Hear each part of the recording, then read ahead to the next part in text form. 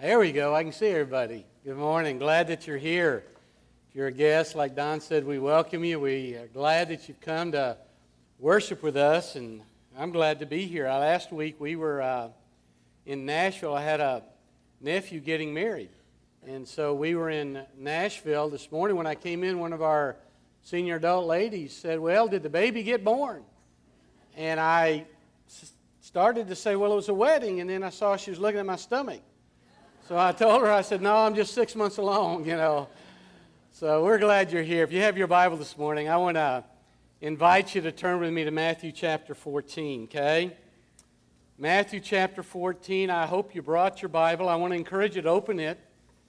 But then I want to, after we read the passage in a moment, I want you to keep it open, okay? There's some things that I want to kind of point out to you as we work through the passage, and maybe if you're a note taker, or at least if you have a pen, you may want to circle a few of those words that I'll be talking about. Yes, we are in a short series, not a long one, a short series, and we're looking at and exploring where Jesus says in the Bible, "Come." The word "come" from the lips of Jesus. A couple weeks ago we began, and we're going to need folks to scoot in some more or get some more chairs, okay? We got several still outside. Can someone help me, Stu? Okay, several weeks ago when we began, we began looking at what Jesus said, "Come to me, all ye that are weary and heavy laden." We talked about some of the burdens that we carry in life. We talked about how that sometimes we get caught up in religion. In fact, I think that whole passage about in Matthew 11 there, Jesus is talking about a lot of the legal restrictions that we tend to place on people. And Jesus was kind of getting against the Pharisees, the religious leaders of that day, and basically was making an appeal, listen, forget about the rules and regulations. Come to me. I'll carry your burdens. I'll make your load light. Last week, our student pastor preached on suffering not. I don't think he probably used the word suffering not, but he said, forbid not. Where's Mark? Is that what you said? Let the little children come. Aren't you glad to have a student pastor who believes the Bible? Huh? Yeah. Studies the Bible, preaches and teaches the Bible. He's going to help my retirement one day, okay? Well, let me tell you what I want to do today. I want to talk to you on the subject, and it may sound strange to you a little bit as we begin, but I want to talk to you on the subject of coming and walking on water with Jesus. We're going to talk a little bit about a storm. We're going to talk about what Jesus did in the storm, how he helped all of the disciples, but he really helped Peter. And gang, I don't know what's going on in your life. It's not by accident you're here today, okay? Now, you may have come for a baptism. You may have come to just check out a church. I don't know. But it's not by accident you're here. It's not by accident that we're doing this series. And it's not by accident that today we're going to talk about that passage where Jesus walks on water, okay?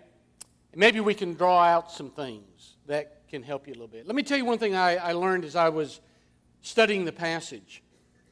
I realized through this whole series, I've been just checking out those words where Jesus says, "Come." And one of the things I discovered was that every time Jesus had a lesson that he wanted to teach his disciples, he always pulled them aside. He pulled them into a small group. And he always gave them life lessons or teaching bullets. Today, I guess we would call it e-blasts, Now, that doesn't mean that he didn't preach to the masses. He did, obviously. In fact, in this chapter, he preaches to 5,000 men. We don't know how many women and children. He feeds them with 5 fishes and 2 loaves. And so Jesus taught the masses. He proclaimed the way of God. But every time Jesus wanted to teach a life lesson, every time Jesus had something that he wanted to just drill into his disciples, he always pulled them aside. And he always taught them in a small group. And so I want you to know, dear people, whether you go to another church and you're here visiting, Whether you're not really a member of Indian Springs yet, but you're thinking about it, or if you are a member of Indian Springs Baptist Church, I want to say to you that you desperately need, it is crucial that you find yourself in some kind of small group. I think this is important. I tell you, I rock and roll when Stu and his team gets up here. I'm not too old to rock and roll. Just takes me a little time to recover, you know. I like that. I think it's important that a preacher, teacher will stand up here and say, take your Bible, open the Bible, let's look at a passage of Scripture. That's important. We encourage you through that way. Holy Spirit may convict you through that way. But gang, I'm telling you, if you want to be a disciple of Jesus, if you want to get to know God better, if you want to become a devoted follower of Christ, you desperately need to find yourself in some small group that works for you. That's what Jesus did. Man, we're just trying to model Christ. That's what Jesus did, his whole ministry. When it came time to zap him, he pulled him aside. That's what we're going to talk about today. Okay, Matthew chapter 14. We're going to begin reading in verse 22. Let's stand in honor of God's word, and let's read verse 22 through verse 33. Okay, and then leave your Bible open. Okay, verse 22, Matthew 14. Immediately he made the disciples get into the boat and go ahead of him to the other side, while he sent the crowds away. And after he had sent the crowds away, he went up on the mountain by himself to pray. And when it was evening, he was there alone. But the boat had already gone a long distance from the land, battered by the waves, for the wind was contrary. And in the fourth watch of the night, he came to them walking on the water. When the disciples saw him walking on the sea, they were terrified and said, "It's a ghost." And they cried out in fear. But immediately Jesus spoke to them, saying, "Take courage, it is I. Do not be afraid." Peter said to him, "Lord, if it is you, command me to come to you on the water." And he said, "Come." And good old Peter, bless his heart, Peter got out of the boat, walked on water, and he came toward Jesus. But, bless his heart, he began seeing the wind. And he became frightened, the Bible says. And he began to sink. And he cried out, "Lord, save me." Immediately, Jesus stretched out his hand, and he took hold of him and said to him, "Oh, you of little faith, why do you doubt?" And when they got into the boat, notice the wind stopped. And those who were in the boat, the Bible says, worshiped him. I'm going to come back to that. Worshipped him, saying, "You are certainly God's Son." Father, incredible passage. It helps us, but we've got to grab hold of it. We've got to get our head around it. God, I don't know that I'm fully capable of that, but I want to attempt it. God, I want to attempt it because today you've assembled a group of people, and some probably really I needed it. And so they need it. So help us to unravel it. Then help us to apply it. Because it'll make us more like Jesus. And we need that. In Christ's name. Amen. Well, thank you. Be seated, okay? Now, let me tell you how I want to begin this, okay? There are several words in here. As I studied the passage, there are several words in here that I think it's easy to miss if in a casual reading, okay? So what I did, I went through that verse by verse, word by word, and I want to talk to you about some words for a moment, and then we'll try to draw some life lessons, okay? I want to talk to you. If you look at verse 22, if you circle words in your Bible, circle the word made there, okay? That's very important. Immediately he made his disciples. We want to talk about that for a moment, okay? Verse 27, it is I. very crucial words that we're going to talk about, okay? Verse 28, the word if, called a condition. So circle the word if. Verse 31, circle the word immediately. We're going to talk a little bit about that. Verse 31, the words little faith. That's pretty crucial to this story. We'll talk about it. And then verse 32, as I said earlier, I want to talk to you a little bit about the word worshiped, what it meant to them. Gang, all of these words flavor the lesson.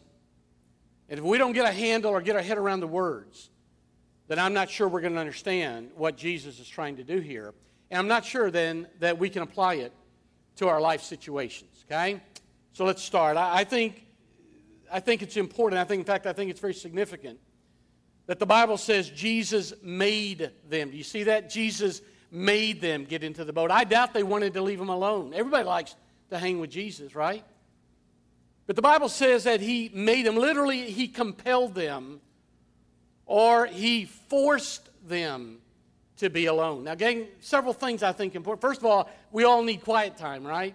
We ought to have. I told my Sunday school class today as I was teaching, man, you got to have a few minutes every day alone with God, or you can't handle the challenges that come.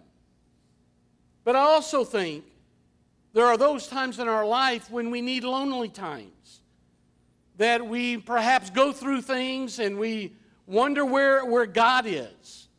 We wonder if he's left us. We wonder if we're all alone. What's interesting to me here is that Jesus made them get into the boat alone, and he knew all along there was going to be a big storm. Gang, chew on that. He made them alone because he knew the storm was coming. Maybe this morning you're in one heck of a storm. Maybe the waves are battering your life. Maybe the wind is howling all around you. And you're wondering where this God is. This God that you're supposed to worship and this God you're supposed to trust. And everything is going to hell in a handbasket in your life. And you're saying, God, where are you? He's right where he was when he sent the disciples off by themselves. He made them get into the boat. And maybe that's where you're at. Look at verse 25. He came, the Bible says, during the fourth watch, which is between 3 and 6 o'clock in the morning, which means they'd been fighting the storm for about 9 hours. Think about it, gang. Jesus got them alone, left them alone to fight the storm, what they thought by themselves, for 9 hours. He got them away from the crowd. He wore them out physically. Maybe that's what he does to us at times, huh? Maybe you've got to be alone. Maybe you got to get to the end of your strength before God can really show himself and minister to you in a personal way. Look at verse 27. This is incredibly important.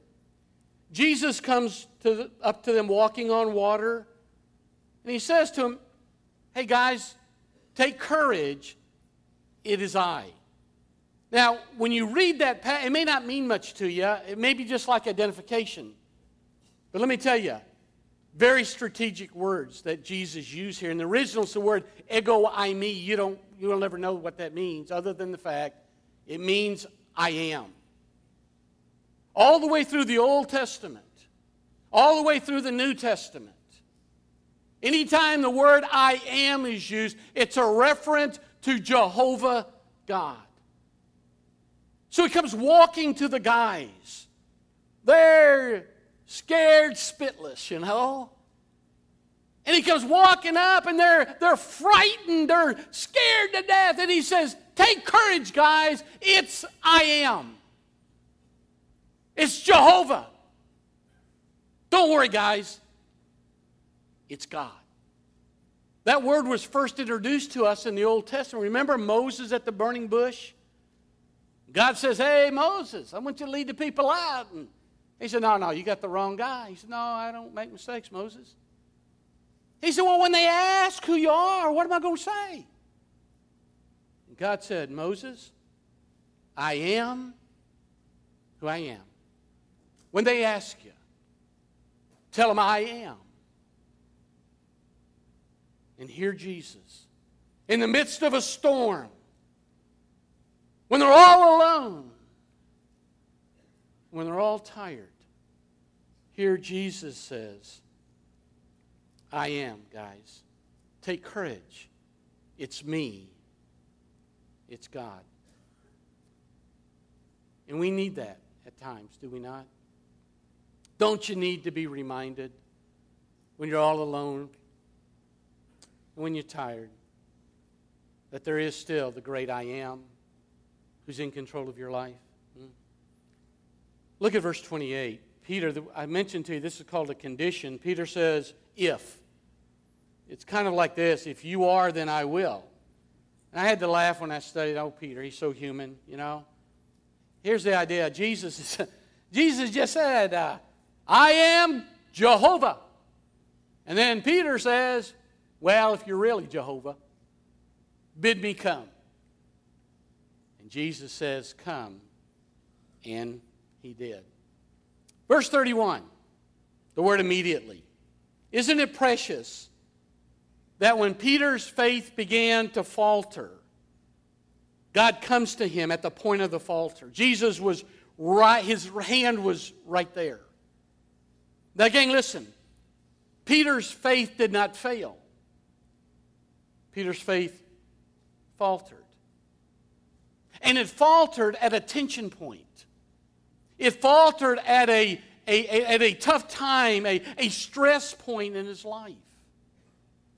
And it's only when you get in the storms and you feel all alone and you're tired that Jesus immediately comes to you and he demonstrates himself to you. But it's got to come when you're strung out, when you're just give out, when you're broken out. At a stress point. Maybe you're in a stress point. Maybe you're at a point in your life where there's incredible tension in your life. Gang, you're at the point where you may begin to walk on water. Notice Jesus says little faith. He doesn't say no faith. And the same is always true for God's kid. You see, when you receive faith as a gift, you never lose what God gives. And chew on this, by the way. Peter was closer to the Savior when he was sinking than he ever was when he was in the boat or when he was walking even on water. He was closer at the breaking point when he began to sink.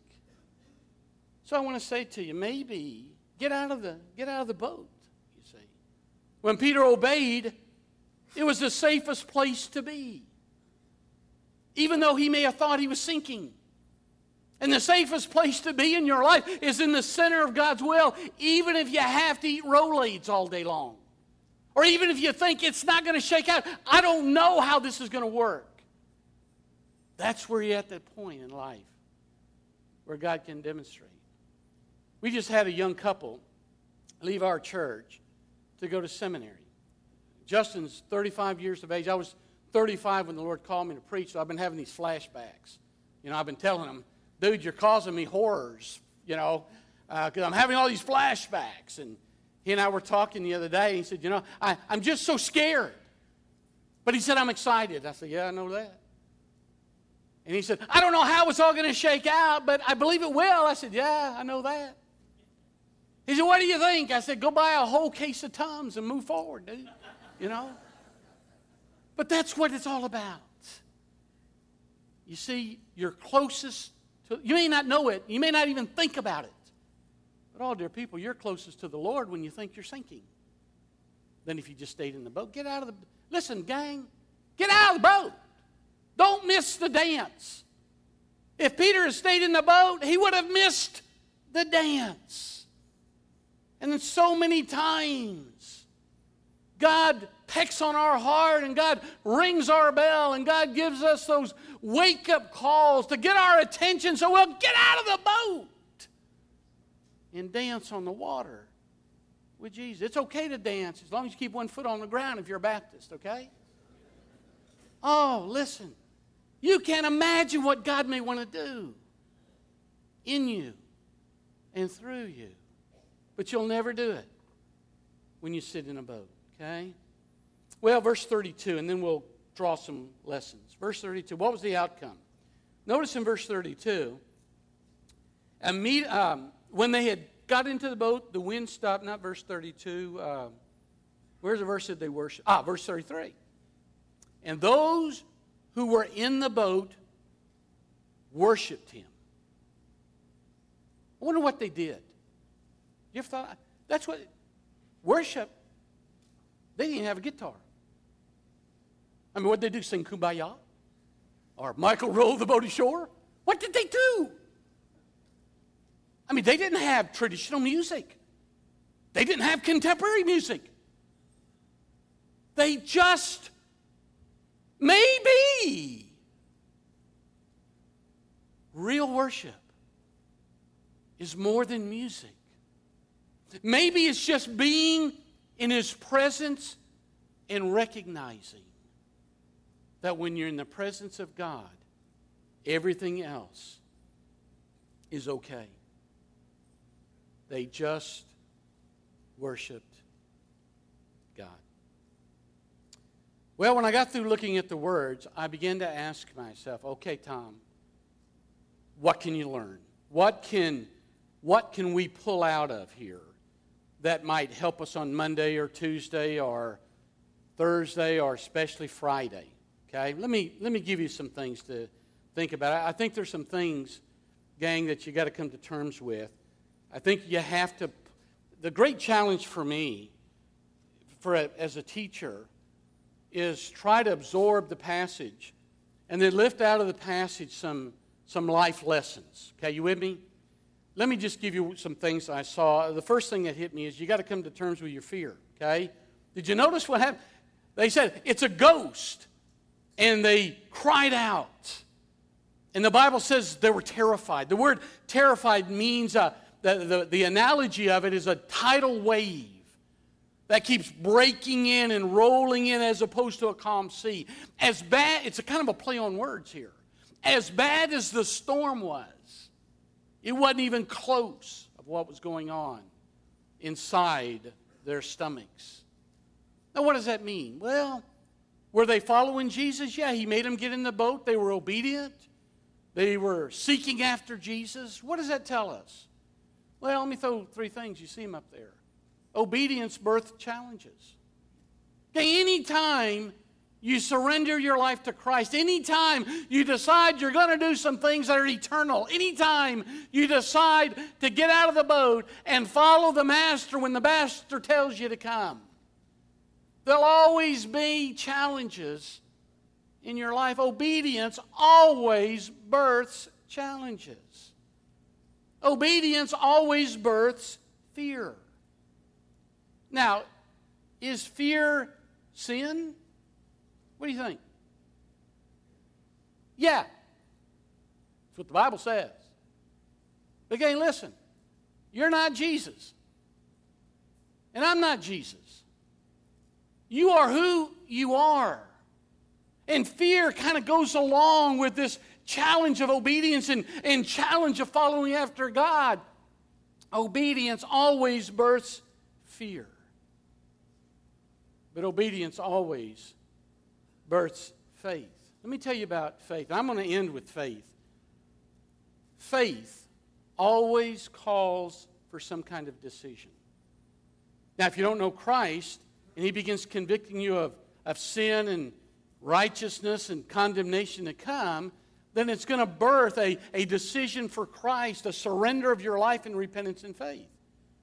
If you know Christ and you've accepted him as Savior, if he's saved you through grace, then it's going to challenge you in your walk, but there's always some kind of a decision that comes out of faith. And so the first thing I saw was, man, you got to come to terms with fear. You got to deal with fear and put it in the right perspective. Second thing I saw is you got to come to terms with your focus. You know, Peter was great, wasn't he? Till he did what? he took his eyes off Jesus. Man, as long as his eyes were locked on Christ, it didn't make any difference what the circumstances were, right? Man, it was him and Jesus. Man, he was locked in, you know. But the moment he took his eyes off the Lord, what happened? He began to look around. He began to feel the wind. He began to feel the spray of the water. And all of a sudden, he got kind of shook up. So you have to come to terms with your foe. Who are you looking at? Hebrews 12 says, run with endurance the race set before us, fixing our eyes on Jesus, the author and perfecter of our faith. Let me tell you something, gang. Every storm has a purpose. The storm you're going through today, and I just imagine a large percentage of where I'm going, my wife and I are going through a storm. It's a family storm. You know, we're not sure how it's going to shake out. You know, I'm no different than you. Man, life's hard sometimes. Family's hard sometimes. Relationships. You know the problem with, I said this 2 weeks, you know what the problem with a relationship is? It's you. Man, it's people, right? Everybody has storms. But the storms of life always have a purpose. Every storm that God makes you go through is designed for Him for one of two reasons. Number one, it could be a storm of correction. In other words, there may be some sin habits, some sin patterns going on in your life. And I want to tell you, if there's a perpetual sin pattern going on in your life and you're a believer in Jesus Christ, you better hook up close because you're about to enter a storm or you're in a storm. It's amazing. It's amazing to me that it seems like in our Christian circles today that so many men are struggling in pornography. And guys, listen. If that's true in your life, you need to get help. You need accountability because you're about to go through a storm of correction. And that doesn't mean God's mean or harsh. You know what it means? It means God loves you. And He doesn't want His name tarnished. And He doesn't want you hurt. And He's going to bring a storm of correction into your life so He can get your attention, cleanse your life. Ladies, I don't know what you struggle with. Maybe it's going to the mall too much. I don't know. But if you're in a lackadaisical spiritual thing, whatever, then God's going to bring young people. I want to tell you, especially young people, with all the pressures you have. These storms of correction are sent by God. Or it could be a storm of perfection. Maybe everything's okay right now. And so what God's going to do is bring a storm to purify and to mature you. Now, what I like about Peter here is this. His request was not about circumstances. His request was about convictions. When he knew that God commanded him, he stepped out of the boat. If he'd have thought about the circumstances, I don't tell you, gang, he'd have been just like you and I. He'd have been a good Baptist. He'd have never gotten out of the boat, you see. But when he knew it was God, he did. Now, what I want to say to you is this. Conviction, what we believe, conviction, what you believe, must always drive our lives, and it must always win over circumstances, even if they seem impossible. So you got to deal with your focus. And then number three, I think you got to come to terms with your faith. Okay, earlier I told you that Peter's faith faltered. But it didn't fail. And it never will if you're a child of God. Because you're saved by grace. And you're sustained by grace. And ultimately, you'll be escorted into heaven by grace. Two things I want to leave you with, and then I'll be through, okay? First thing about faith is that faith is an initial gift. We call it justification. It's a declaration by God that you're not guilty. Okay, that's what justification is. Let me tell you, justification is when through repentance and faith, God forgives you of your sin. And in the same breath, God places in you His righteousness. You got that? It's just not removing your sin and forgiving your sin. He pours into you Himself. He wants you to know that you're accepted by Him. You have every claim to everything He is. Your sin is gone forever, but you have the righteousness of Jesus Christ in your hearts. Saving faith, first of all, understands the truth about God. It's kind of a head knowledge thing. You understand who Jesus is. And you accept who Jesus, and you accept who you are, that He's God and you're not. And you need a Savior. Saving faith agrees to this truth, so it's more than just the head, it's the heart as well. You have understanding. You have acceptance. You understand the truth. You believe the truth that Jesus was my substitute. And through His death, He alone made sacrifice and atonement of my sin. Wednesday night, I have the joy of teaching the preteen kids. And man, they're a blast. They even listen. They're better than you adults. And I was talking to them about substitute, what it means to be a substitute. And I was using, a ball game. You're a ball player, and coach calls timeout, and you sit down, somebody else comes in. That someone coming in is a substitute. You should have been on the cross. God should have poured His holy wrath out on you, my friend. Oh, but Jesus became the substitute for you. And saving faith agrees to this truth. And saving faith surrenders to it. Through repentance of your sin. Through faith in the Lord Jesus Christ. Saving faith acknowledges it. God gives you repentance. God gives you faith, and you act on it. And you surrender yourself to a holy, righteous God. Trust in Jesus alone. Faith is an initial gift. And maybe today, you don't know where you're going to spend eternity. Maybe today you've wrestled with that. Maybe you grew up in church and you still don't have it down right. Maybe you're not sure if you died today where you'd go. You say, well, I grew up a Baptist. I don't care. I grew up Methodist. I don't give a rip. Well, I'm a Catholic. I don't make no difference. Who is Jesus? Who is Jesus Christ? The very Son of God, who lived a perfect life, died a vicarious death upon the cross, suffered the humiliation of crucifixion. He died for your sin. When you understand it and repent of it, and by faith embrace it, He declares you free, justified. And then faith is a continual gift. Not just is it justified initially, but there's something about the Christian life that continues and continues and continues. It's a continual gift. We call it sanctification. Guys, sanctification is what your mother-in-law tries to do to you after you've been married to her sweet daughter for a year or two. She tries to change you and straighten up your life. She can't do it, but God can. And after you've been saved, that's what God does. You become a child of the living King. You become a blood-bought child of God. And He says, you're mine. And I'm going to do whatever it takes to make you like my Son, Jesus. And because of that, there's got to be some storms that come. I got to correct some things, and I got to mature some things in your life. I don't think Peter ever forgot this, by the way. I don't think Peter was ever closer to Jesus than the moment he saw the wind and felt the water and began to sink. And it wasn't Peter. Peter called out. The one thing good about Peter is he knew who to call. That's proof of who he was, whose he was. But it wasn't Peter reaching out. Who was it that reached out? Oh, it's Jesus. It's Jesus. Maybe today you need to call out.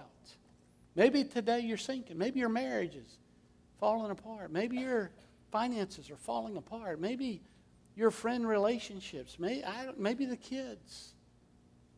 I don't know. But maybe you need to call out.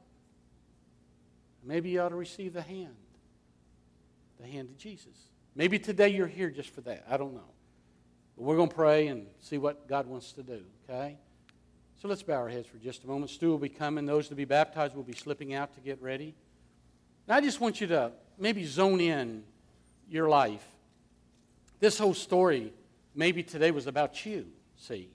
Maybe it was just about you. And Father, I pray today, maybe we'll realize that storms are necessary. And that storms are important, even though they're not a lot of fun. And there's a lot of pain and loneliness. We get so tired physically sometimes and mentally, emotionally. God, we get tired spiritually. But they're all designed by the master of the wind. He who controls the winds and the seas. And that is Jehovah. That is the great I am. So help us, God, to wrestle through that, I pray, this morning. In Christ's name. Amen. Let's stand together. If there's a decision you'd like to make, we invite you to come. Our pastors will be here. If you want to join, we invite you to come. What can wash away my sin? Nothing but the blood of Jesus. What can make me whole again? Nothing but the blood of Jesus. Oh, precious is the flow that makes me white as snow. Oh, no other fount I know. Nothing but the blood of Jesus. For my part in this I see. Nothing but the blood of Jesus. For my cleansing, this my plea. Nothing but the blood of Jesus.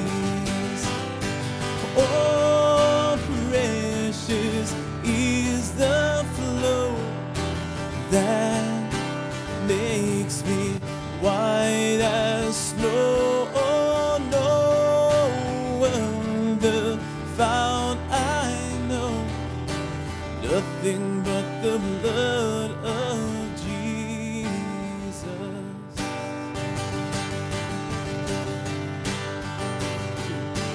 This is all my hope and peace. Nothing but the blood of Jesus. This is all my righteousness. Nothing but the blood of Jesus. One more time.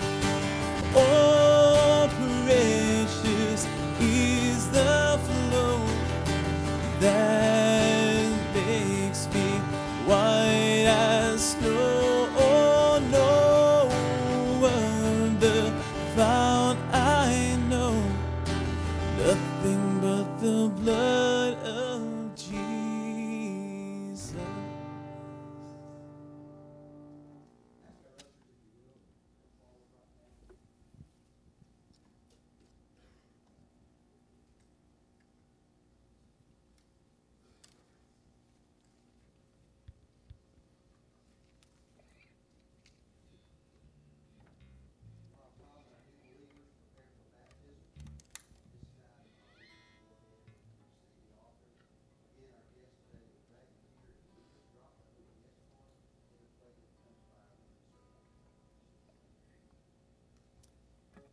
Amen. Let's pray over this real quick, you guys.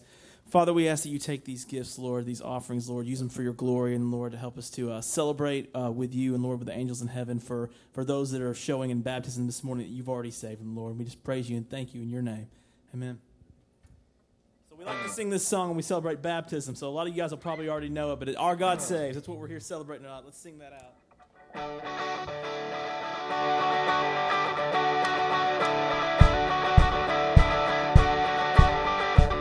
In the name of the Son, in the name of the Spirit, Lord, we come.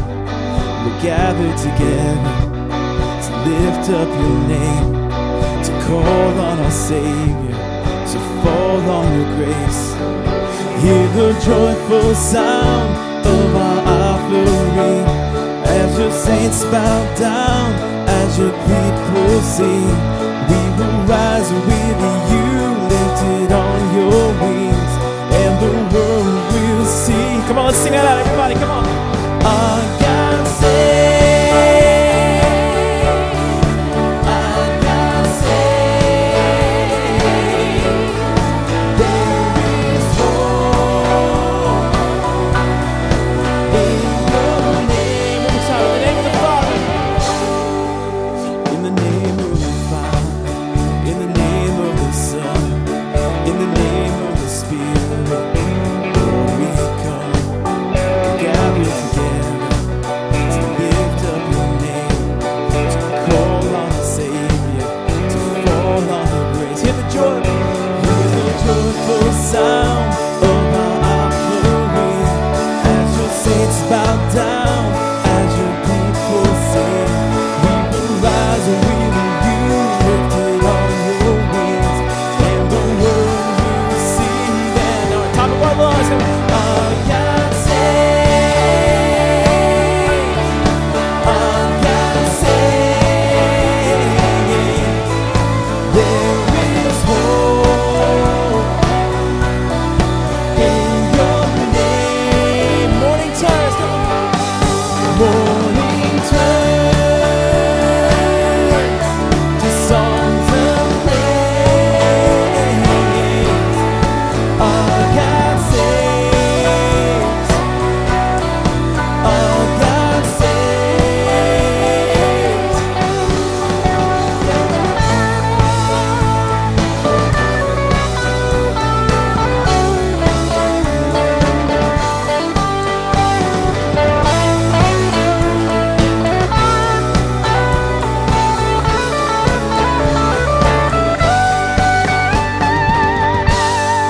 Hear the joyful sound. Ready to sing that out.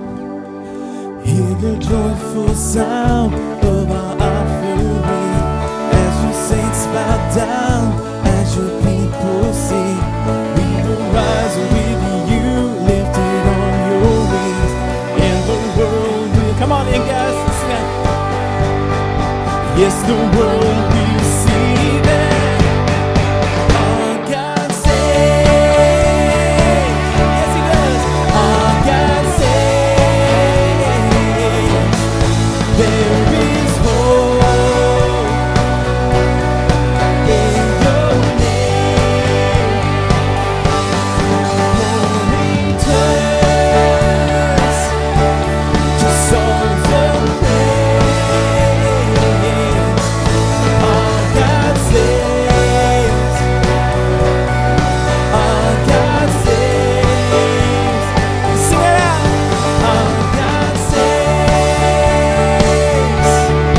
our God saves, our God saves. One more time, it's not the end. Our God saves.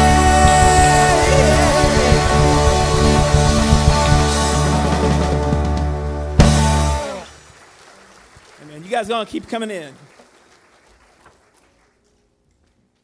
All right, go ahead and be seated if you can. Is this on? Yeah, you're good. There we go. We're going to let all of our kids come in.